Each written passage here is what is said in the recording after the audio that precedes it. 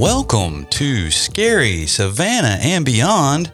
This is going to be episode 24. Crystal. What an exciting number. They get more and more exciting as they go up, don't you think? Yeah, it's kind of a significant number. Our son is 24. He is 24. And there's another reason why that number is significant to us, right? Yeah, we'll talk about that in a minute. Okay, cool. So you can find us on all social media platforms by looking for the user at Scary Savannah. Please check out our website at scarysavannahandbeyond.com. Don't forget to check out our amazing merch store where you can get things such as our new Layla and Coffee Talk mug. Right, and it's got Layla and coffee on it, both of these insane beasts, on one beautiful mug. So make sure to check that out.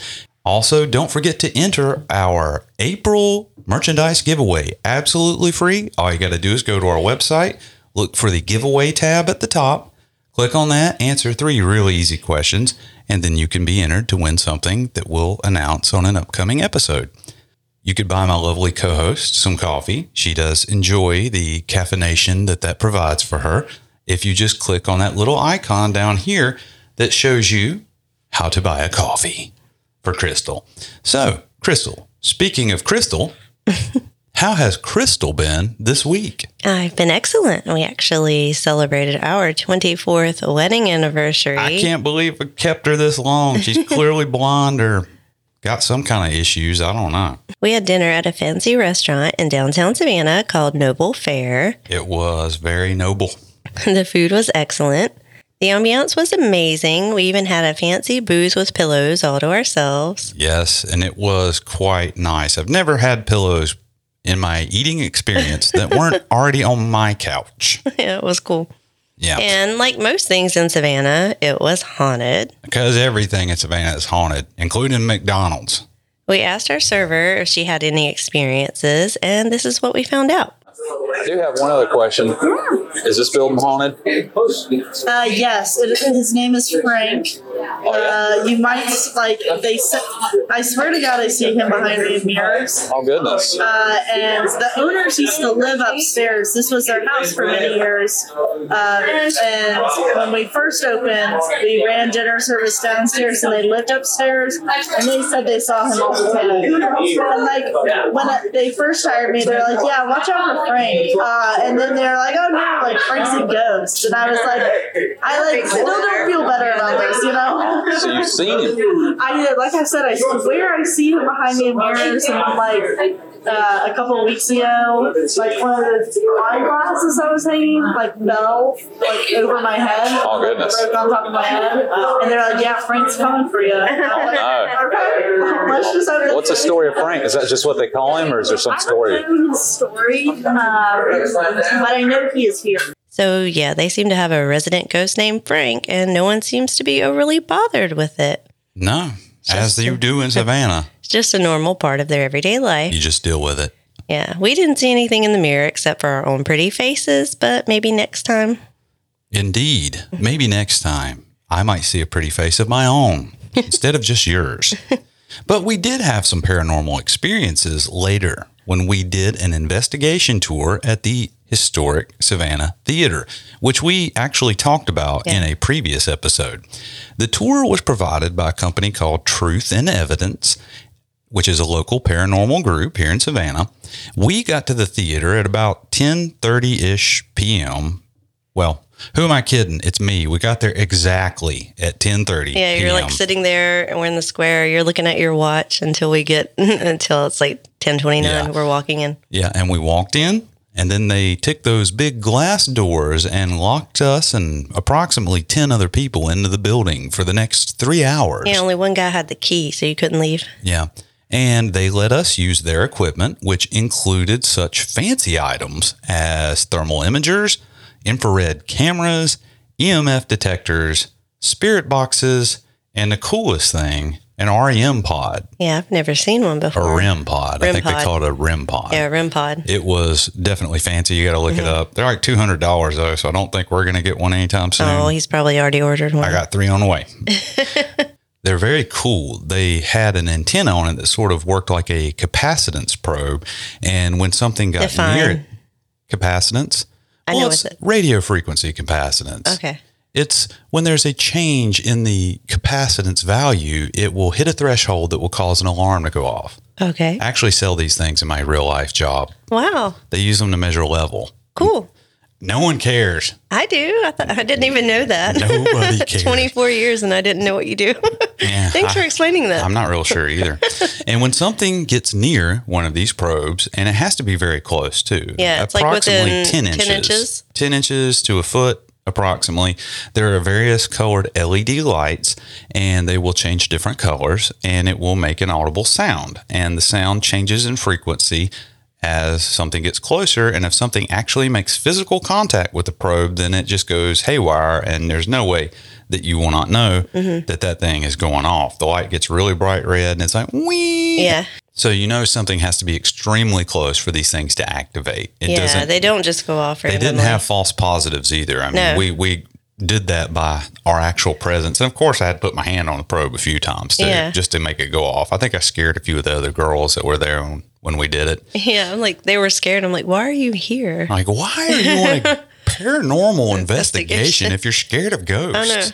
I mean, I know I say I'm scared of ghosts, but I wasn't scared. It didn't feel scary there. No, these ghosts were not malevolent. Yeah. They're fun ghosts. Yeah. They gave us a brief tour that described the history of the building, and it was quite informative. Yeah. Lots of fires.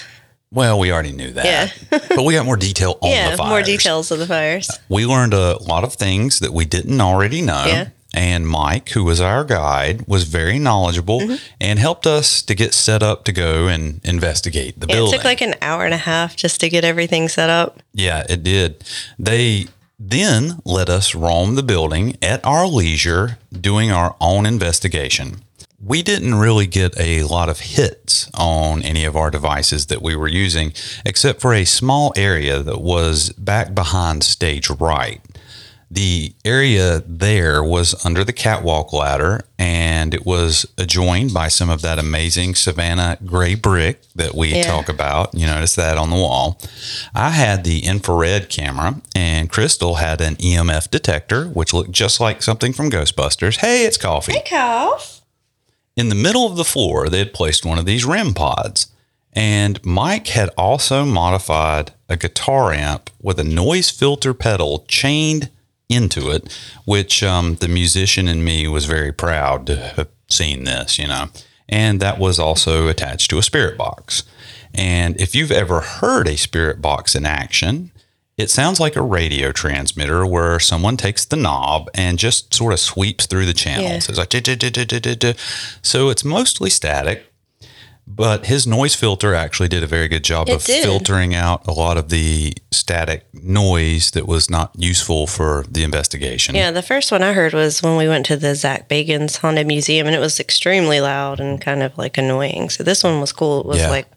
He had it set up in that room where it was in the basement, and they said that's where they had done... Oh, they had several, actually. Yeah. They had one in the basement, too, and it was going off. We need to talk about that place on a future episode. Yeah. People started talking when we went in this room. We all set up in a circle around it, and so we started asking questions. And I don't remember who asked this. It may have been Crystal. We asked who was with us, asked their name. Yeah. And we got an extremely clear response that said Anthony. Yeah, we all heard it say Anthony. So I had pulled out my iPhone in order to capture some video of our own so that we'd have something to share on our show, because everything we used was recording, and they're going to go through it and see if they found anything. Unfortunately, you started recording after he said Anthony, so you didn't capture that, but it's on their video. Yeah. We asked Anthony if he was an actor, and we didn't get much of any kind of response.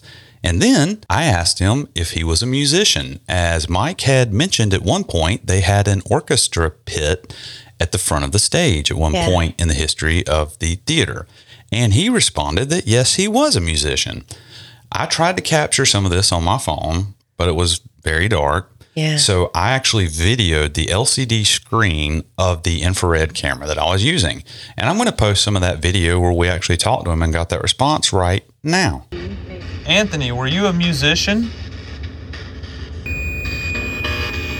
Anthony, I'm a musician too. Does that mean something's touching that?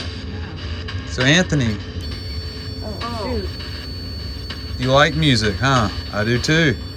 Can you show up on the camera for us, Anthony? Are any of my friends back here that want to talk to us? I feel like I cooled the room down by coming in. Yeah, it's like a It was like super hot. Maybe they're scared of you. No, normally back here, if I'm not back here, they don't talk. Oh my gosh, we were talking. Oh, I told you. See, I told you. Okay, it was a very great experience. And if you're ever in the Savannah area, I highly recommend doing it if you're not scared of ghosts, because we did feel, even when we weren't getting big responses, they turn all the lights off and it's so dark. You can't really see anything going on. And they take you through a lot of really dark, small places, like a hallway, a couple different hallways. a mirror room. It was creepy. We got some responses in there from someone named John. And what was the other guy's name? Do you remember? There was another one. I don't remember. And then we talked to, there's supposed to be a kid there. Bishop. Bishop. Yeah, Bishop.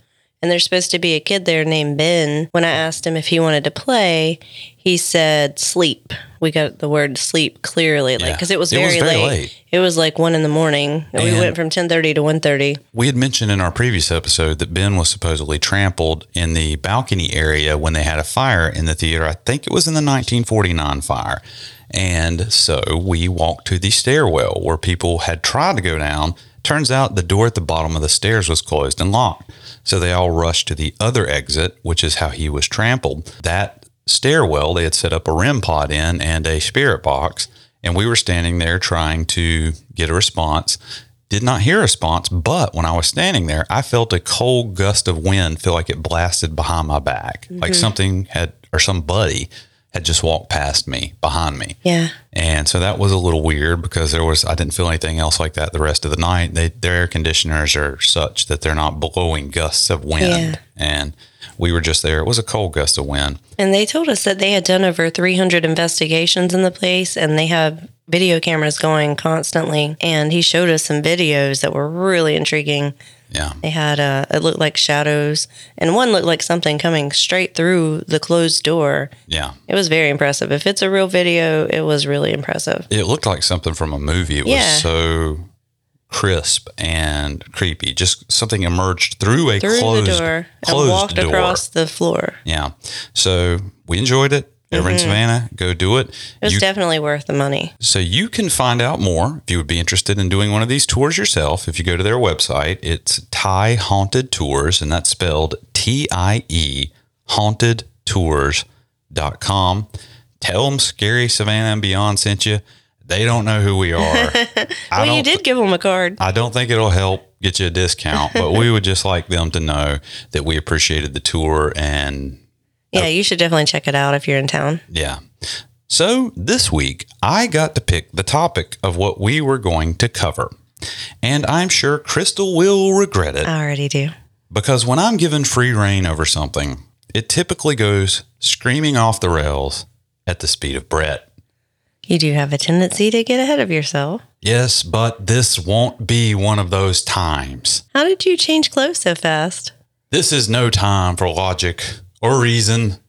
We have to get to the Old West. Well, you've threatened this for a while, so I guess now is the time. I've got my cowboy boots, so I'm ready. Aha! In the words of one of my heroes, John Wayne, a man's gotta do what a man's gotta do. As you can see, we're going to be covering some Old West ghost stories. I love the Old West. There are countless movies in my patented top 5 favorite movies list set in the Old West, including my absolute favorite movie, Rio Bravo, starring none other than John Wayne and one of my favorite singers, Dean Martin. Dino. So if that, and I know the other one's Tombstone, so can you name even one more Western that's in your top 5? Yeah. What? High Plains Drifter. Have we seen that? I haven't. I might have just made that one You've up. never seen that. I've seen so many Western movies. I've seen at least 3. So you have a top 5 with 3. I saw Tombstone. I saw Wyatt Earp. Oh, yeah. That's at least 3. Okay. So There you are got several others. 3 in your 5 Yeah. that you've seen. 3 of my 5. Top 3, top 5 list of top 10 movies that are my top 5 favorite movies that are in my top 5 list. Okay. Dean Martin. Yes. My Rifle, My Pony, and Me. Yes, I love that song. She hates I it. hate that song. I've been fascinated with Westerns for many years. Mm-hmm. I can't tell you how many times my friends and I traded Val Kilmer's Doc Holliday lines from Tombstone in high school. You're still doing it. Every single day. I'm sure it was enough to make anybody wish that we'd shut up. I still do.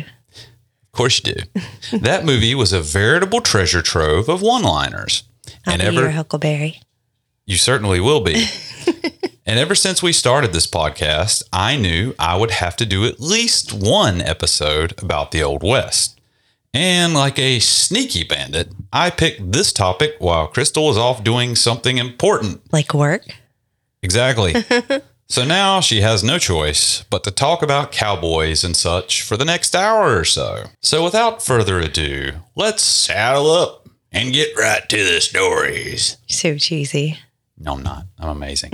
The first story is going to be coming to us from none other than Texas. And in my research, I found this interesting story. It's about a headless horseman. And I know that when I think of the Headless Horseman, the first thing that comes to my mind is Ichabod Crane and that amazing Disney cartoon.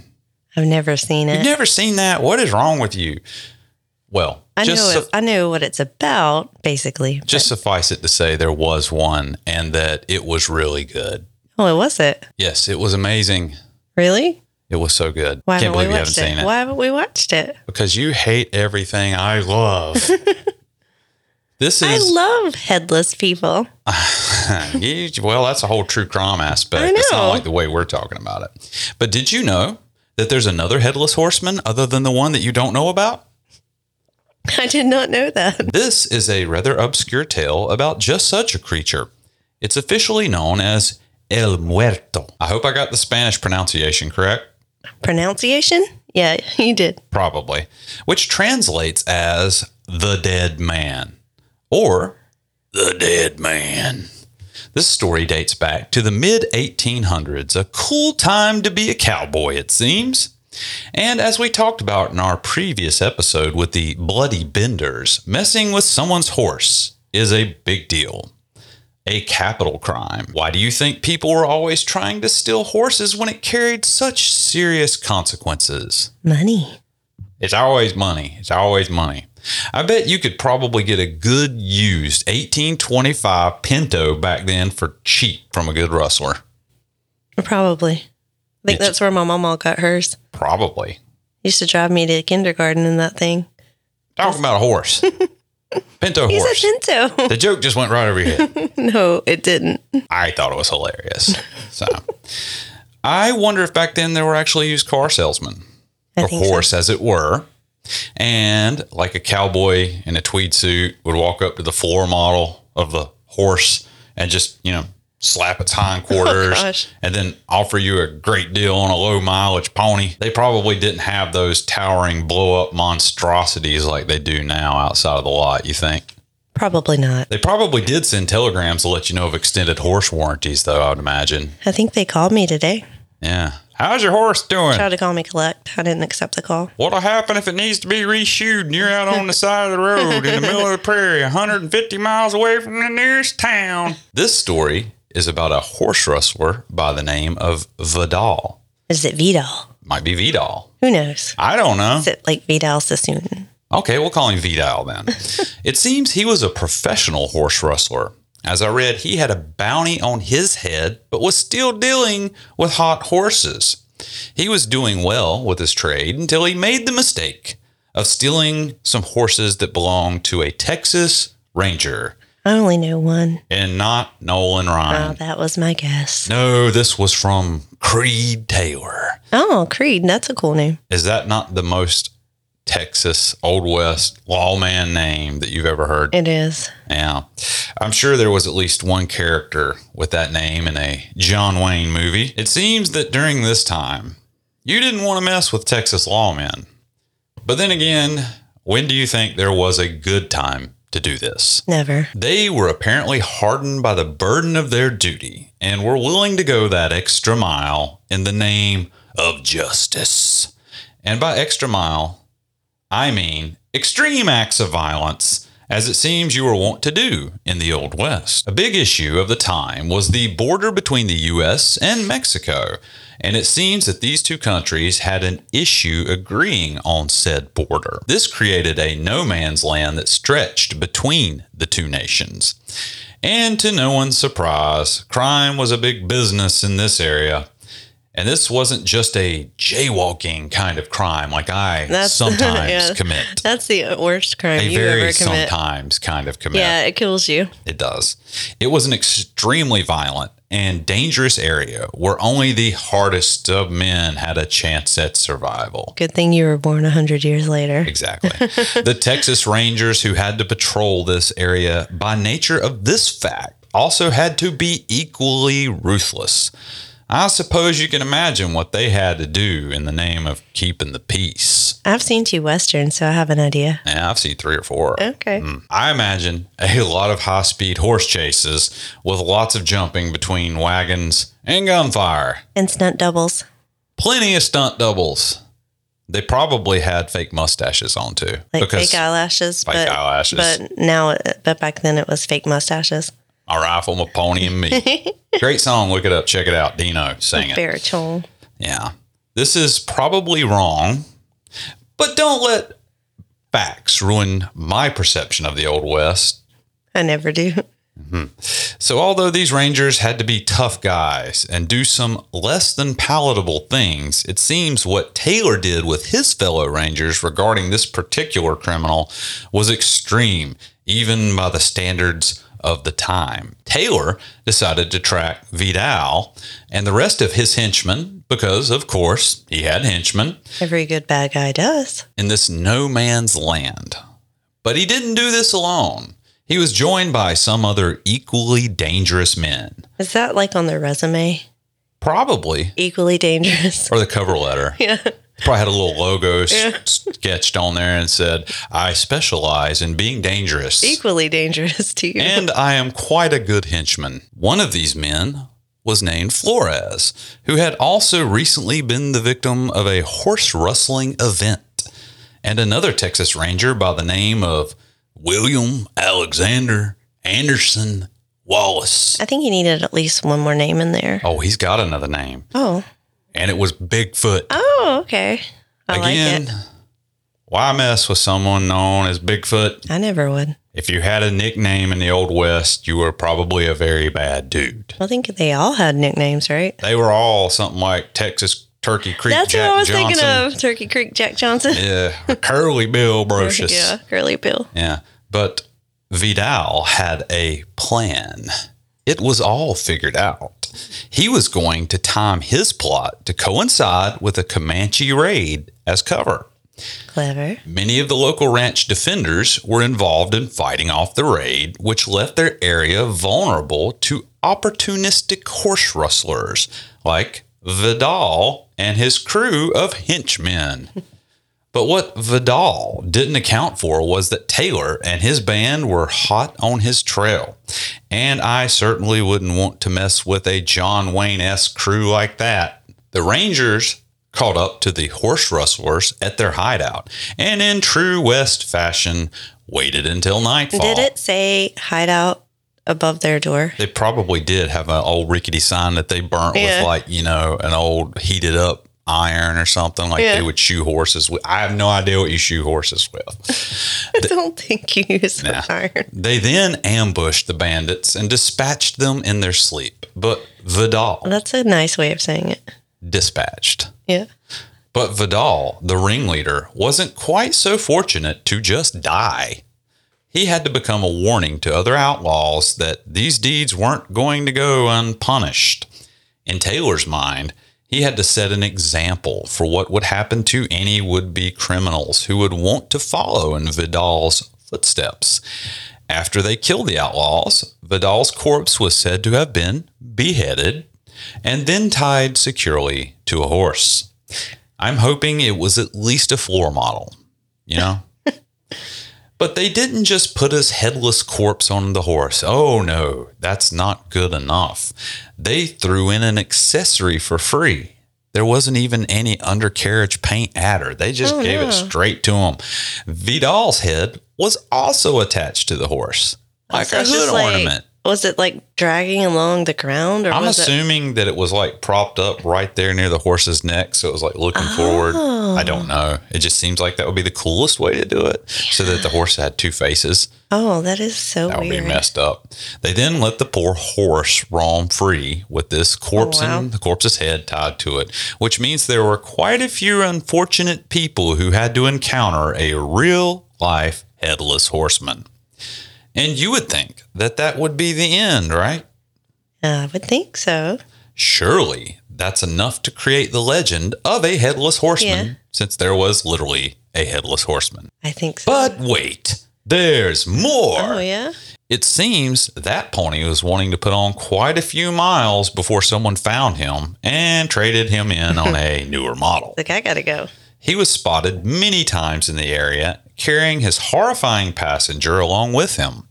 And I can only imagine how terrifying that looked as time went on, as Vidal's body decomposed on top of his steed. Yeah, decomposition is not pretty. I know. I imagine you're a big fan of decomposition in TV shows and such. You just love it when they show pictures of the corpses, I imagine.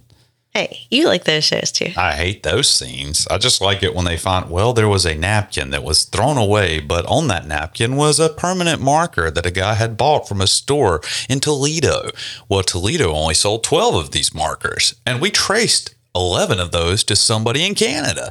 That has nothing to do with this story, but that one marker was sold to this guy in Kansas who used it to write on a receipt, which has nothing to do with the story. So back to this headless horseman. Yeah, it comes as no surprise that people say that bullets had no effect on him, because you think the first thing they would do when they saw a headless horseman riding around on a horse is to shoot it. Shoot the horse? Both. The horse and the rider. Why would you shoot a headless man? Because it's the Old West. You shoot everything that moves. Oh, okay. Yeah. But why would you shoot a perfectly good horse? You could just steal it. Because it's the devil horse. Oh, okay. So the horse is terrifying too. Apparently. Okay. And this, along with numerous sightings, caused the legend of El Muerto to spread. It's also said that eventually the horse was captured, still mounted by the monstrous body of his rider, Vidal. The corpse was sun-ravaged at this point, and I'm sure it was quite a sight to behold. You know, if this had happened now, it would probably totally blow up on the gram. Oh, for sure. Don't you think? Probably even have a trending hashtag on Twitter. Hashtag corpse horse. Corpse horse. Yeah. Hey, that sounds like a good band name. That is a good one. My new band, Corpse Horse.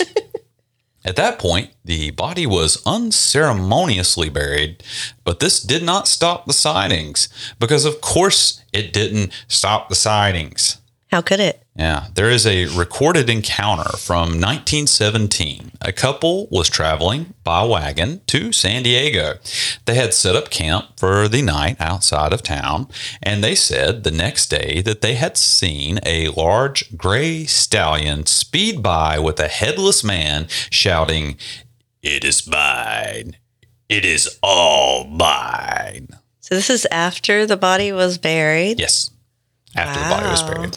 I like to think that after the horse sped by, the couple probably just very calmly kept eating their beans and sipping on their campfire coffee, commenting on the slightly odd sight before shooting a coyote and singing songs about doggies, or whatever it is people called cattle back then. Is that what they called it? Doggies. Oh, they didn't mean dogs, they meant cattle? Yes. Oh. So you truly haven't watched I am learning Western. so many things today. Yeah. Then, in 1969, El Muerto himself was spotted near Freer, Texas. I couldn't find any more information on that particular sighting, so I'm going to go with the same story as above, except they were probably sitting beside a Cadillac and eating Spam. And listening to Dean Martin. But that's just how it plays out in my mind. Tell me they were listening to Dean Martin. They were listening to Dean Martin. Ain't that a kick in the head? Ain't that a hole in the boat? Can't kick in the head by the horse. Yeah. Ha, ha, ha. You missed my joke that time, I you don't know see. anything. I'm definitely not, ma'am.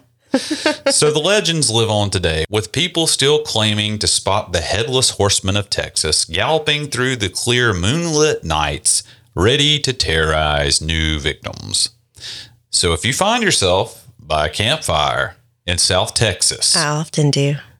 and you will, on just such a night, make sure to bring some extra popcorn, because you might just be in for a showing of the movie of the night in person. Vidal, the Headless Horseman of South Texas. That was really interesting. I didn't know it had a real origin. So that'll wrap it up in South Texas. And we definitely can't have an episode without some kind of haunted house, right, Crystal?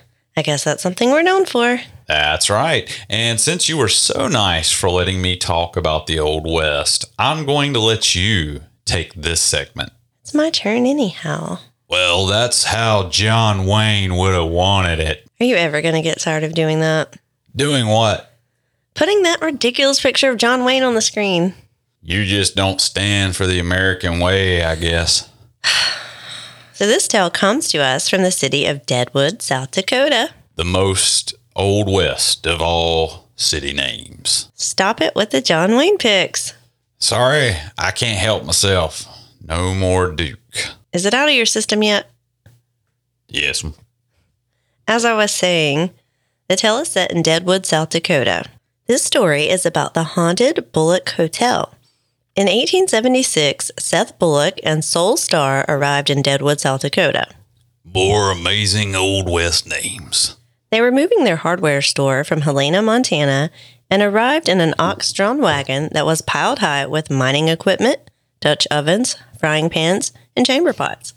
All very valid and necessary items in the Old West. Sounds like all the things we found at Goodwill today. We did. We bought all of those We things, too. did. I got 6 chamber pots from one Goodwill alone. When they arrived, they wasted no time auctioning the equipment to the highest bidder. And this budding enterprise led to a very lucrative hardware business. So much so that they bought a lot on the corner of Main and Wall Street. That sounds very important. It does. This location is the current site of the Bullock Hotel. They were so successful that within a very short period of time, they were able to build a new store and a warehouse. But more about Bullock. Before he moved to Deadwood, he had been a sheriff in Lewis and Clark County, Montana. There's a new sheriff in town. And this comes into play here, as the town of Deadwood's previous sheriff was none other than the infamous Wild Bill Hickok. How'd you know that? Because I wrote the script. Wild Bill was the law of the land until his death in 1876, the same year that Bullock arrived in town. After Hickok died, the camp began to demand law and order, and lucky for them, a new sheriff had just rolled into town. A new sheriff just rolled into town. And sure enough, a few months later, Bullock was installed as the first sheriff of Deadwood. Bullock was described as tall and with steely gray eyes and an imposing appearance that commanded instant respect. Sort of like me. Exactly. I'm going to put up a picture of him now. Ah, Brett! Sorry. Put up a picture of Seth Bullock. Thank you. He definitely looks the part of a lawman. I tell you what, I'm scared of that mustache. That, sir, is too much mustache for any one man to have. He looks like he just jumped out of Tombstone to me. Well, one thing is for sure, that hombre meant business. He probably scared the photographer with that look. I wonder how long it took him to pose for those kind of portraits. Well, if it was any more than 2 or 3 minutes, the photographer probably would have burst into flames from the sheer power of the mustache. He does have some powerful eyes, so much so that his grandson later said of him, and I quote, "He could outstare a mad cobra or a rogue elephant." You know who else could outstare a mad cobra? Who? Don't do it! Bullock wasn't intimidated by the lawless nature of the town and got right to work installing deputies of the same mindset to clean up the town. And clean it up he did. Law and order was shortly restored in the former lawless camp. And while this was happening, his hardware store continued to thrive. In 1879, the building even survived Deadwood's devastating fire, so his hardware store continued to prosper. I guess the Old West wasn't immune to the invasion of the coastal Georgia firebug. That doesn't even make sense. I rarely do. Speaking of fire, the next time, Bullock's business wasn't quite so lucky. There was another fire in 1894 that this time claimed the building, destroying his hardware store and leaving only the brick warehouse standing. That's unfortunate. Seems like everything burned in the 1800s. Maybe building materials were just more flammable then. It was probably because they didn't have the same fire abatement technology that we do now. That's a word I learned from you. Fire abatement. Yeah. Or if it's anything like what we learned last night, they sprayed it with pesticides for some reason. Yes. Tons of pesticides from the 1800s, which are apparently extremely flammable. And that's part of the reason that the historic Savannah Theater burned down at least one of the times. Yeah. And I sure do love it when you use big fancy words like abatement. So back to Bullock. He was a smart man, so he and his partner, Sol Star, decided to go a different business route. Instead of rebuilding the hardware store, they decided to create Deadwood's finest hotel over the original store and warehouse. When finished, the hotel featured a 100-seat restaurant and served fine delicacies. The ornate lobby featured red velvet carpeting, oak trim, and even a Steinway grand piano. They got to have a piano, except I imagine it as a player piano. It always had the guy with the Charlie Chaplin hat sitting there playing something suspenders. When Yosemite Sam kicks the door in. He's like, all right, you varmints. The hotel had 63 rooms, a bathroom on each floor, a library, and a parlor. What is a parlor anyway? It's like a living room with no TV. I don't think any of the rooms had TVs. Well, that's why it's a parlor. So why do they call it a parlor? Is that French for no TV? I think so. They just sit around and they like smoke cigars and cigarettes and sounds very manly and talk. Yeah. Yes, very, very manly. Yeah, they didn't have anything else to do. This hotel became the most sought out luxury hotel of its time. Interesting. Bullock even acquired the building next door and turned it into a gentleman's bar.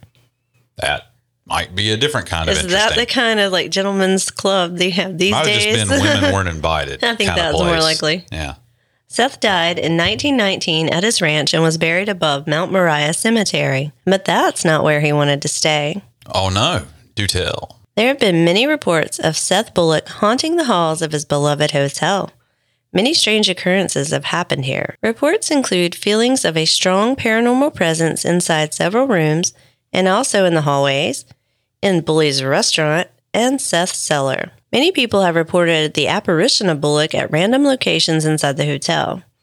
They say Seth still wanders around, making sure the staff is hard at work, pleasing the guests. Which is probably what you're going to do in the afterlife if you came back as a spirit. Yeah, make sure everyone's doing what they're supposed to be doing. Don't you waste any time.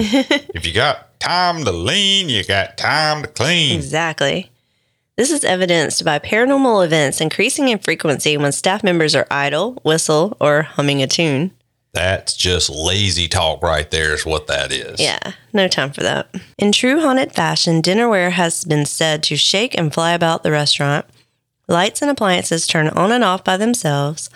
Items move of their own accord, and showers just turn on out of the blue.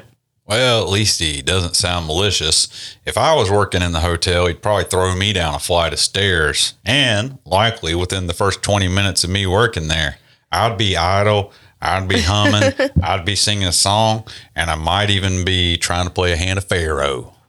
This is about how long you would keep any job, you say? 20 minutes? It's any of these types of jobs? Mostly true. I'm just working on another level, that's all. It gets creepier, though. There's that word I'm not allowed to say. Well, it's been several episodes since you said it, so I think I'll let you have it back. You don't know how much this means to me. Don't overdo it like you do the John Wayne photos. You like that? Yeah. It was creepy, wasn't it? That was not creepy. It was annoying. Guests have reported hearing their name called out by a man when there's no one around, and have even said they've been tapped on the shoulder when no one's there. I wonder why we didn't get tapped on the shoulder last night. I think it's because we just kept getting interrupted. If we could have just been by ourselves. Yeah, like we'd go into a room by ourselves and everyone followed us. People show up. Yeah, it's like they gravitated towards us. It's like they thought we were professionals. Yeah, they thought we knew what we were doing. And then we just had some random woman on the tour say that she liked my voice and thought it was powerful. And if she's listening to this, thank you so much for the compliment. Yeah, and we gave her a card, so maybe she said she was going to listen. She might listen, who knows? She said she would. Whistling has been heard, and the requisite footsteps in the hallways when there is no one present. As there always is. In the upper floors of the hotel, guests report other odd phenomena, such as photographs producing strange anomalies, like their eyes moving. Is that what they're saying? That would be amazing.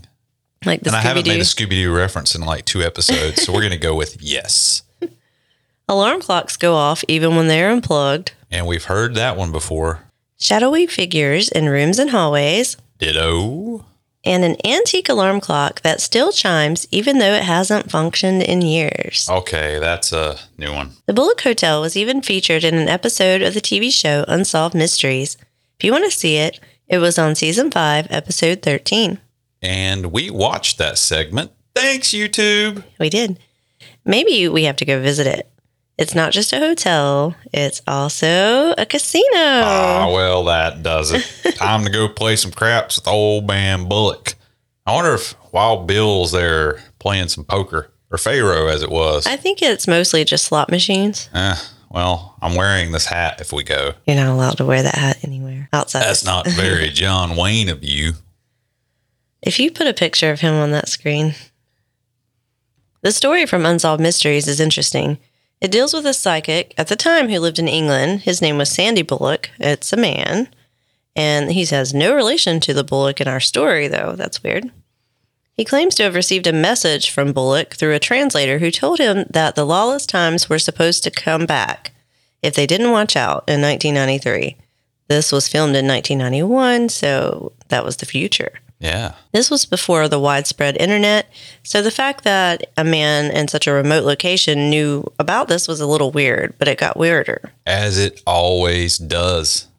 He wrote an open letter to the hotel warning them. The owner of the hotel at the time, Mary, assumed that he had gotten his information about the hotel from a book about Bullock. However, at the end of his letter, he said, Seth can't haunt the hotel right now because of all the banging that's going on, but he'll be back and you'll know that it's old Seth. This was shocking to her because Old Seth was the name her aunt had always called Bullock. They were also renovating the hotel at the time, which explained all the banging. Aha. And there's no way this man all the way in England would have been able to know this. Unless he had an inside source, such as a spirit from beyond. Local journalist Renee Webb was intrigued and wrote back to Bullock with a test question. She asked him, who was the well-known person that was a close friend of Seth Bullock's, and how is Bullock's grave positioned in relation to that friendship? And it turns out that our boy Bullock was good friends with Teddy Roosevelt, right? I didn't know that. That was the well-known person. Yeah, he was actually one of Roosevelt's Rough Riders. Bullock was even at Roosevelt's inauguration as president. When Roosevelt died, Bullock constructed the Friendship Tower 2.5 miles from downtown Deadwood. When Bullock died, he was buried facing the Friendship Monument. So back to this Sandy Bullock.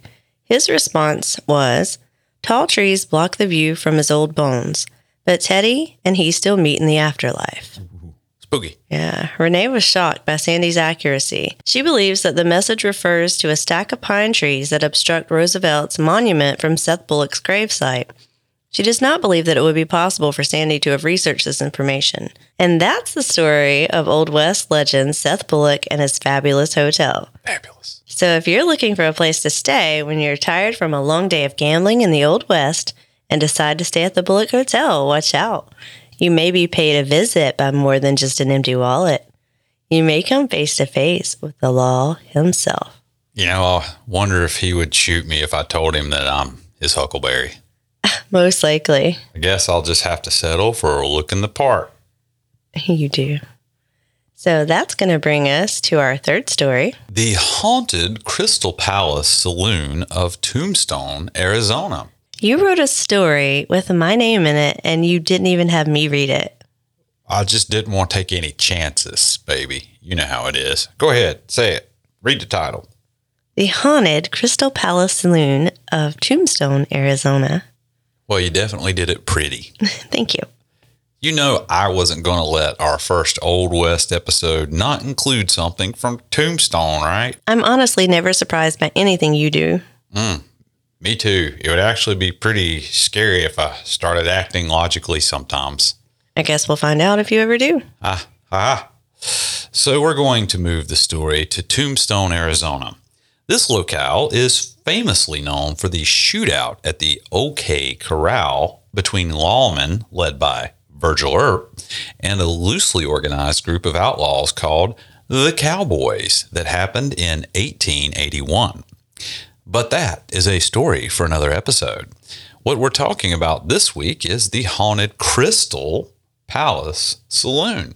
This longtime fixture of Arizona was originally known as the Golden Eagle Brewery and was one of Tombstone's first and finest saloons.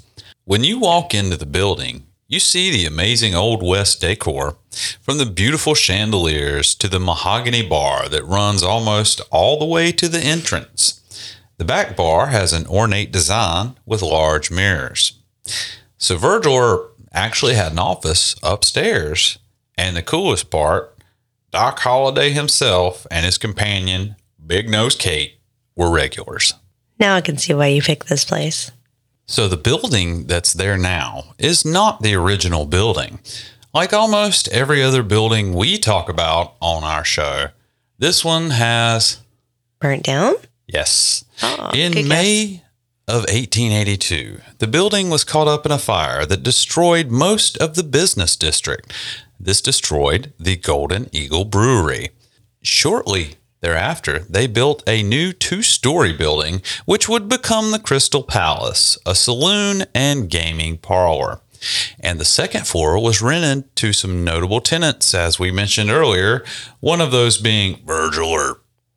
On July 22nd, 1882, the Crystal Palace opened its doors.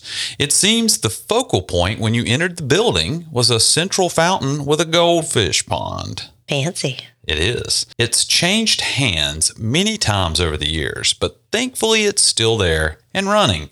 And it seems that some of the past patrons still like to hang around for drinks. Oh, so it's haunted? It is. I know what you're thinking. With the picture that's typically painted of the Old West, every single saloon probably had fights and gunfire and all types of rowdy behavior. Maybe you're imagining Doc himself pulling a quick draw on someone trying to cheat him at Pharaoh. And the weird thing is, you'd be wrong in this case. The saloon wasn't the site of gunfights or murders. So what causes the spirits we're talking about to cling to the saloon? Maybe it was a familiar place for them and thus draws them back to haunt its halls because of the strong affinity they had for the place itself. It was, after all, a very swanky establishment at the time. I love swanky establishments. You are a very swanky girl. People have reported the sounds of boots and spurs, slamming doors, strange apparitions and photographs, and the most interesting to me, a roulette wheel that spins by itself. We love roulette, especially the ones with the digital machines in Vegas. Yeah. Those are fun. But at least there's still a wheel on it, though, right? Yeah. I suppose it takes your money just as easily that way. Yeah. We can attest to that. Here's a statement by the manager at the time, Colin Reagan, from the Arizona Daily Sun in 2009. I've witnessed the roulette wheel at the Crystal Palace move by itself. I'm from Boston, and I've never seen the kinds of things that I'm seeing since I started working there. It's a little creepy. He took your word. He did. And I've used it twice in this episode. And of course, the accounts of full-body apparitions in period 19th century clothing have been reported frequently as well. Doc Holliday and Big Nose Kate were known to be lovers for some time. When they were in Tombstone together, they would often be seen at the Crystal Palace Saloon, although known at the time as the Golden Eagle Brewery. They traveled together, but by the time they made it to Tombstone, it seems their relationship was near its end. They would regularly be at the Crystal Palace and have arguments that could be heard all around the saloon. And, no surprise, the more they drank, the louder those arguments got. That happens. Indeed. Kate even tried to help pin 2 murders on Doc by signing a document that implicated him in said murders. Seems extreme. It does.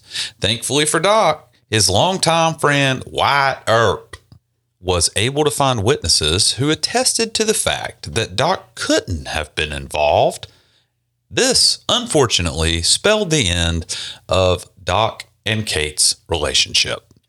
Seems like a slight overreaction, don't you just think? a little bit. You know, it seems that in death, Kate may regret this episode, as there have been many accounts of a provocatively dressed woman that typically is standing around the bar. Does she have a big nose?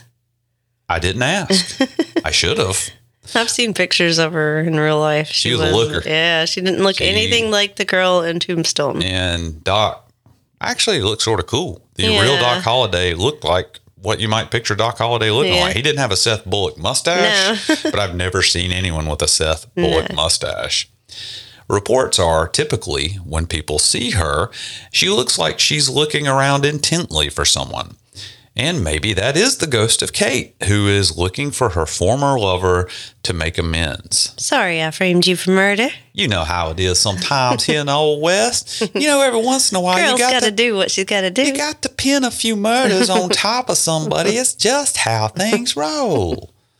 There is another apparition, that of an older gentleman, well dressed in 1880s clothing. He is usually seen sitting at a table, only to stand up and head to the restroom, as old men are wont to do. But he never comes out. That's not unusual. As old men are wont to do. Could this be Virgil Earp? I'd like to think so. People have been known to take pictures in the bar and have shadowy figures standing behind them in those photos. Cowboy ghosts are the best. Yeah, they're not anything like creepy children ghosts. No. I just wanted to touch on this story because I love Doc Holliday. That's what I thought. Yeah. So I think that'll do it for our stories today, which you know what that means. It's time for insert graphic here. What we're watching. So I tried my best to find a Western themed comedy horror film to go along with this week's stories. And in typical Brett fashion, I failed miserably. Yeah, I should have looked myself, and I probably could have found a better movie than this. Yeah, I have no doubt about that. So what I decided on, as it's my week to pick, and it may be my last week It to is pick, your last week. is the 1990 horror Western movie, Grim Prairie Tales. Catchy title, but that's as far as it goes. Yeah. And part of the driving factor as to why I picked this one was the fact that it features James Earl Jones, the voice of Darth Vader. Yeah, that was the best part and only good part of that movie, I'd say. So I'll lay this one out for you. The movie opens with a man riding his horse through the desert. He sets up his camp for the night and sits by the campfire ready to rest for his long journey ahead. One little thing is that guy is the voice of Chucky. Did you know that? I did not know that. It is. He's Wormtongue too, Yeah, right? he is. From Lord of the Rings. Yeah. Mm-hmm. And then James Earl Jones shows up in one of the cheesiest costumes I have ever seen on a movie or TV show, with a corpse hanging off the side of his horse. Was it El Muerte? It might have been. It's Could El have been. Muerte. El Muerte. Okay. El Muerto. El Muerto. I'm the worst at pronunciations. Pronunciations. Yeah. I think he called the corpse Charlie, Oh, okay. So it wasn't Vidal. unless Vidal. that's his alias. Oh, okay. They decide to tell each other horror stories over the fire to get to know each other a little better, and thus the movie turns into an anthology. So I believe that Crystal maybe got a little bit of hopefulness when I told her it was an anthology movie. Yeah, that's why I was on board with your choice to begin with, but I regretted it. It was quickly. a short movie, though. It did Yes. have a short run time. Yes, It was like an hour I was and a pleased with half. the runtime. That's why I'll give it what I'll give it. Yeah. And they tell a total of 4 stories. And I must say, I really only liked one of them. Yeah.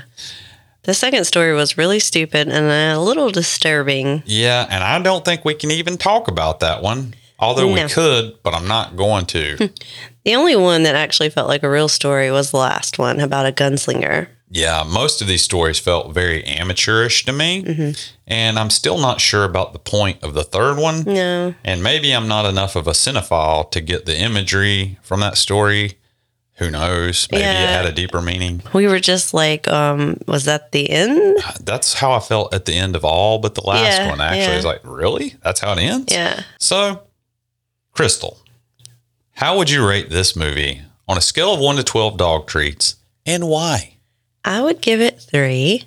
1 for James Earl Jones, 2 for the runtime, and 3 for the voice of Chucky. And that's as much as I could give it. Yeah. I don't recommend this one.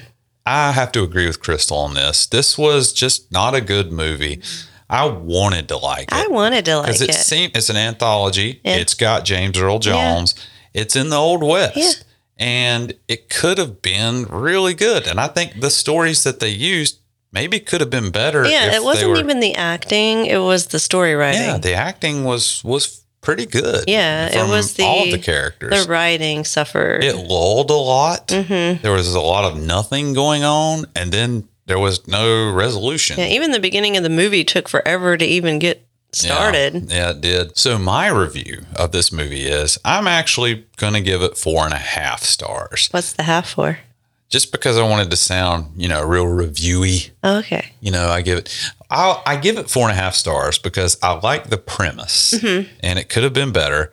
I love James Earl Jones. He did a fine job, but he's basically, I believe the term is chewing the scenery. I think that's what they say in these kinds of instances. He was so much better than that movie was. Yeah. He was probably regrets that role, I imagine, at this point. I just love the Old West. So it wasn't a terrible movie. It wasn't a movie. It wasn't unwatchable. It wasn't like Transformers 2. No, it wasn't like you would get up out of the theater and walk out. But it was just a sort of a thing you're let down. You're let down, but at the same time, I didn't have high hopes for it. It didn't take long to figure where it was going. The stories were quite predictable when they had an ending. Yeah. But you can't predict an ending that never occurs. But if you want to watch something that is good, something else we've been watching this week is a show on Netflix called Is It Cake? That is amazing. Yes. So it's I not love a Mikey horror. Day. Yeah, it's not horror and it's not, anything like that. But it is a really cool Netflix show. Yes. Game show type thing with Mikey Day from Saturday Night Live. He's hilarious. So funny. I love Mikey Day. It's a really neat premise for a show. So I recommend watching that instead of Grim Prairie I give that 12 dog treats. Yeah, I would give that 12. We're really enjoying that. Yeah. So, yeah. So that brings us to the portion of our show that we like to call Layla and Coffee Talk. So, Crystal, please tell me, what have our beasts been up to this week? It's been a pretty eventful week for them.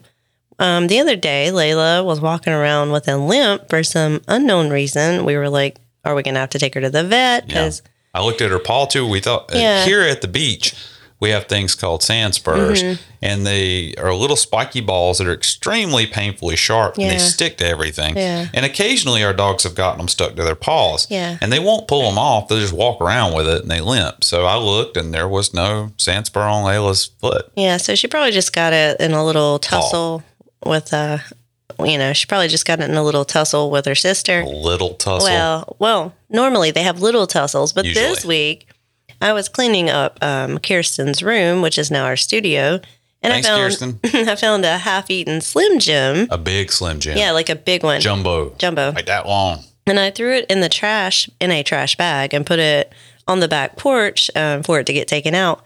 And I wasn't thinking, and apparently Coffee went out there and got it. Yeah. Took it into our bedroom, and then a real fight occurred. Yes, I had to tear them apart. I had to put myself in between two fighting dogs. They're sweet dogs. They're both amazing. Sweet dogs. But the two things that you don't ever want to get in between with these dogs is any kind of food or a bone, like a rawhide bone. They will kill you.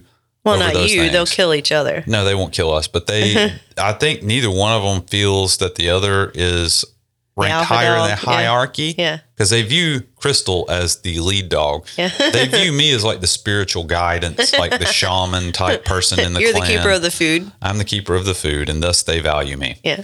But they don't respect me. So they don't fear me. So I was at work, and you had to pull them apart. Yeah, I had blood all over my arm. Yeah, Coffee got a little cut on her ear. She got a cut on her ear, and ears bleed a lot. There was no serious injuries. It looked way worse than it was. And then 2 minutes after... We saw that 55% pit bull come out. We did. I saw it because I came out of the bathroom, honestly, and she was laying on the bed. Layla's in the floor. They have this habit of if they hear a car door close within a 6-mile radius, they jump up and start barking. Because they think someone's here to see them. Layla jumped up and barked. Coffee jumped up and lost her mind, launched herself off the bed, and they don't go after each other's throats. No. It was really just they play fight a lot, but then they just get a little bit too aggressive, and it just caused some bloodshed. But shortly thereafter, they were just best friends again. Yeah, they just completely forget that it ever happened. Yeah, it traumatized me more than anybody, honestly. I called Crystal and I'm like, I can't believe I'm alive. Oh, no. I just got a little bite on my hand, but it's okay. I put antibiotics on it. I survived. Good times. So today, their latest Bark Box arrived, and it was Vegas themed, and we didn't even choose that. It's like they knew. I'm like, send us Vegas every week, baby. Yeah, someone must be like looking at our social media from they Bark probably Box. got cookies. Yeah. Did you accept cookies? I don't know. You always accept cookies. I guess I did. These websites make you accept cookies, and you never get any actual cookies. Oh, I love cookies. I do too.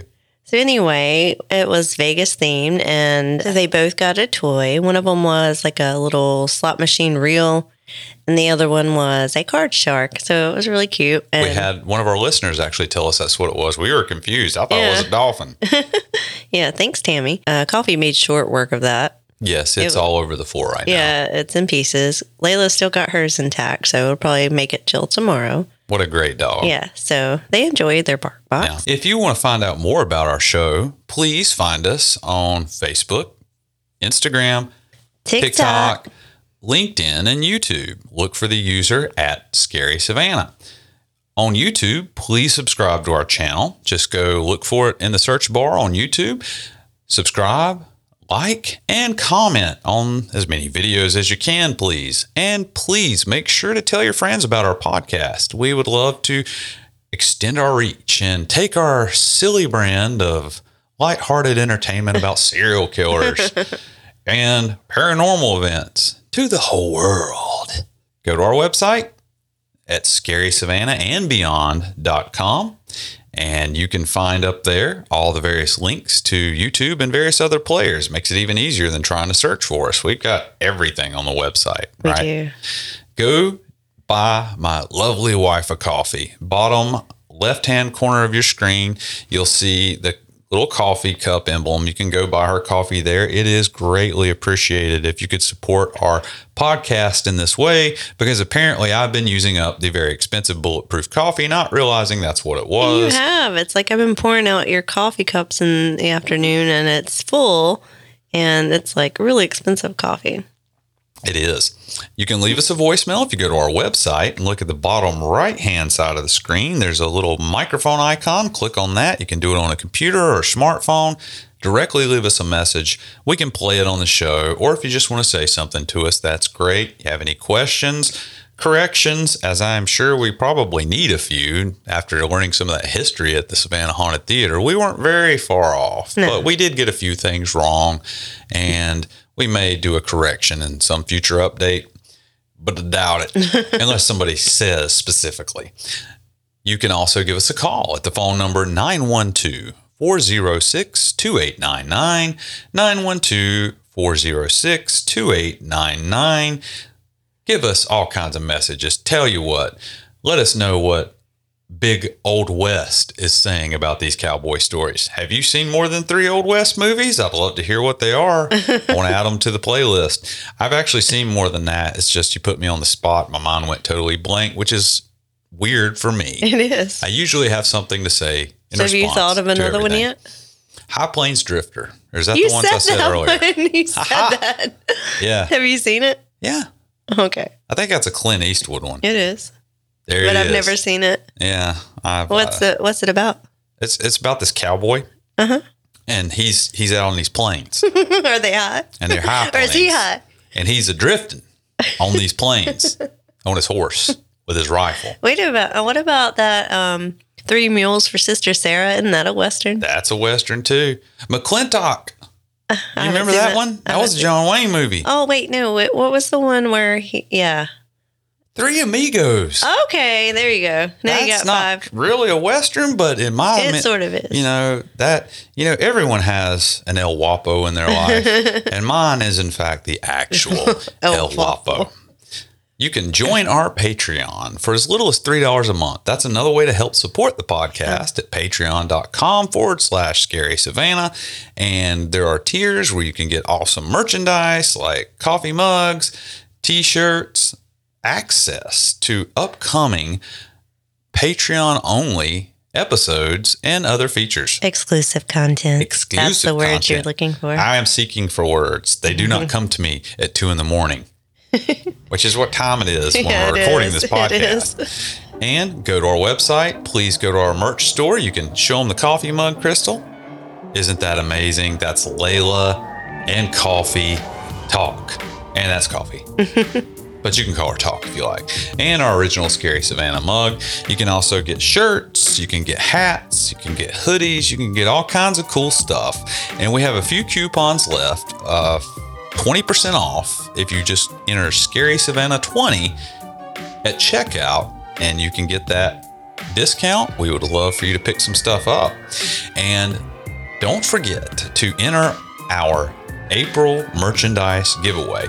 We're having entries all the way up to the end of the month. And all you have to do is go to our website, click on the giveaway tab, answer 3 very simple and easy questions. Go to our YouTube page, like and comment on any of our videos, honestly. It doesn't have to be our latest video. I know what it is. And you are entered into the drawing, and we will give somebody away their choice of either a Scary Savannah and Beyond t-shirt in your choice of color and size, or the original coffee mug, which comes in a choice of yellow or black, or you can get the new Layla and Coffee Talk mug in a variety of colors, and we can send that right to you, and you're going to love it. Our first giveaway has actually been delivered, and I hope that the winner of that is really enjoying their new shirt. We also got new stickers in, so if you enter, all you have to do is let us know you entered, and if you want a sticker, just send us your address and we will send you a free sticker. Yeah, we will mail it right to you. Yeah. And I guess that leaves just the one last thing. Join us next time in Savannah, where the ghosts and the good times live on. But you know who don't? That High Plains drifter? He's riding his horse out down the horizon on a high horse drifting. Is he high or the horse high? Yes.